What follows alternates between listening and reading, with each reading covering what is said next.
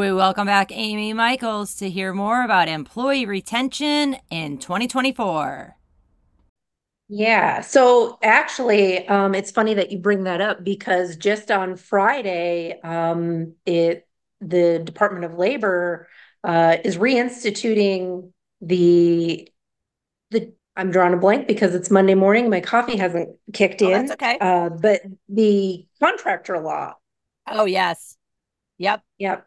And so I definitely see that playing in employee retention in 2024 in a positive and a negative way, because there's a lot of employers that might have been operating with contractors that are going to end up needing to be reclassified as employees now since they are reinstituting that. So that could play a major part in the retention of employees, Oh, absolutely. especially And if they want to remain a as a 1099 contractor, contractor. yeah. So And if for they our, don't, yeah, I yeah, if they don't 100% want to agree with be an that. employee, There's they'll it go out came on their own. For our listeners, you can check out on my blog, on my website, thehrlady.com, an article about independent contractor status and the information that Amy's talking about. So it just came out the other day, January 12th, that Mhm. the feds are rescinding a 2021 rule. And so Mhm. 2021 changed what it meant on a certain level to be an independent contractor, meaning you don't have to give them workers' comp, you don't have to give them health insurance, you don't have to give them overtime, you don't have to, do all this stuff for independent contractors. And now that's being rescinded after we all just got used to it.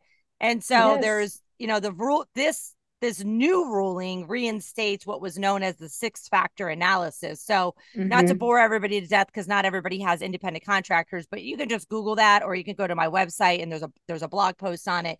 But you're right, it is 100%. It's not up to the employee to say yes, I want to be a contractor. Why would somebody want to be a contractor? Because they want more freedom in their hours or whatever Hmm. it is. They want to, increase their pay, but then the employer doesn't give them benefits or pay their taxes for them. That usually ends up negatively when things go south and you say, I'm getting rid of this contractor because they're not doing what they said they were going to do, or, I'm firing them for lack of a better word. And then they go, oh crap, I can't find another job. I'm going to file for unemployment. And then unemployment office, whatever state you're in, says, well, you weren't an employee, you're a contractor. And then Hmm. a lawsuit comes out Yep. that says, no, I should have been a contractor. And even if the employee signs something that says, yes, I'm a contractor, too bad, employers, it's still on you. That's regardless if it's today's ruling, 2023, 2021, or 1990. Yes. and Yes. then and then the biggest thing is, like, even some people will say, well, so what? I'll go ahead and deal with that for John over here. No, no, no. The government will then open up your payroll for many years and go backwards and say, oh, you have 25 contractors that should have been employees. And now we're going to go backwards and make you pay all of their workers' comp and their, more importantly, their unemployment and their taxes. And so that employee, which was a contractor at the time, walks away with their original check and more, because it's not like you need to go back Yes. and say, give me that money back. They're going to say, yeah, right. Good luck with that. So thank you for bringing that up. That's super important. So we'll share that information. I want to know, like, what are your thoughts besides that about, better way to ask this is, why do people that are employees or contractors too, but really employees, why do they stay with a company, or why do they leave a company? Yes. So I would say the number one reason employees will stay with a company is because they feel valued, they feel seen, and they feel heard. And so they feel like it's more of a partnership and they're in it together collectively, and that the employer values them as an individual, not just an employee. And they're bettering them with either education or helping them with their skills. They're investing in their employees. I And love that. so when you're in that kind of environment, what's going to draw you somewhere else? You're not going to be looking. Um, but if you are an employer that isn't investing in your employees, you're not listening to their feedback, you're not involving them in general business decisions. Obviously, you can't take all of your employees' feedback into consideration when you need to make major business decisions because it is your business. And ultimately, you have the job of keeping that business running. But it is really valuing your employees. Which If you're means you, not valuing your yeah, which means you needs to get to know them. Yes, yes, yes. Yeah, And 100%.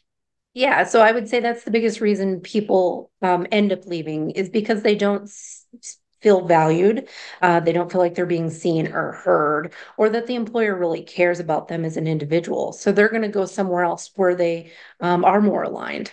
Yeah, 100%. And for our listeners today, it's important to know that, being valuing employees means a lot. It's all the way from pay to recognition to feedback to, like you said, education and helping them continue to grow as a human and as a professional, which, 20 years ago, 30 years ago, that was not the employer's responsibility.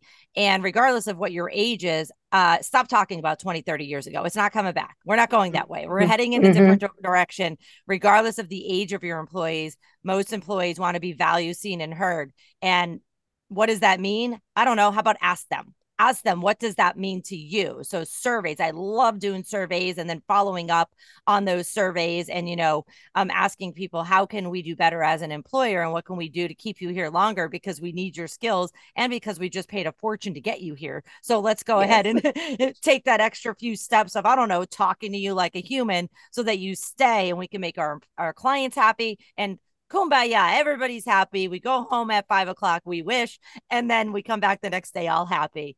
Geez, Amy, that sounds pretty easy. it, the concept really is easy, but it's the carry out that is where, businesses then rely on HR partners to come in and help facilitate that.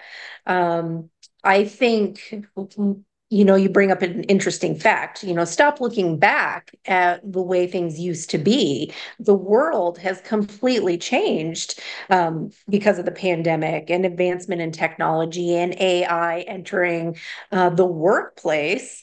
I think it is just drawing us to more of a human connection. And I think employees are really, really seeking that and needing that, even in companies that are fully remote. They still need that human connection and interaction to be able to feel valued, seen, and I love heard. it. I love it. And this is what our guest today can help you with. So, Amy Michaels, thank you so much for having coming on today. What is the best way that somebody can find you and learn more about you and call you when they need help? Yeah. So you can always visit my website, which is www.wolfpackhr.com. And then I'm on LinkedIn uh, under just Amy Michaels.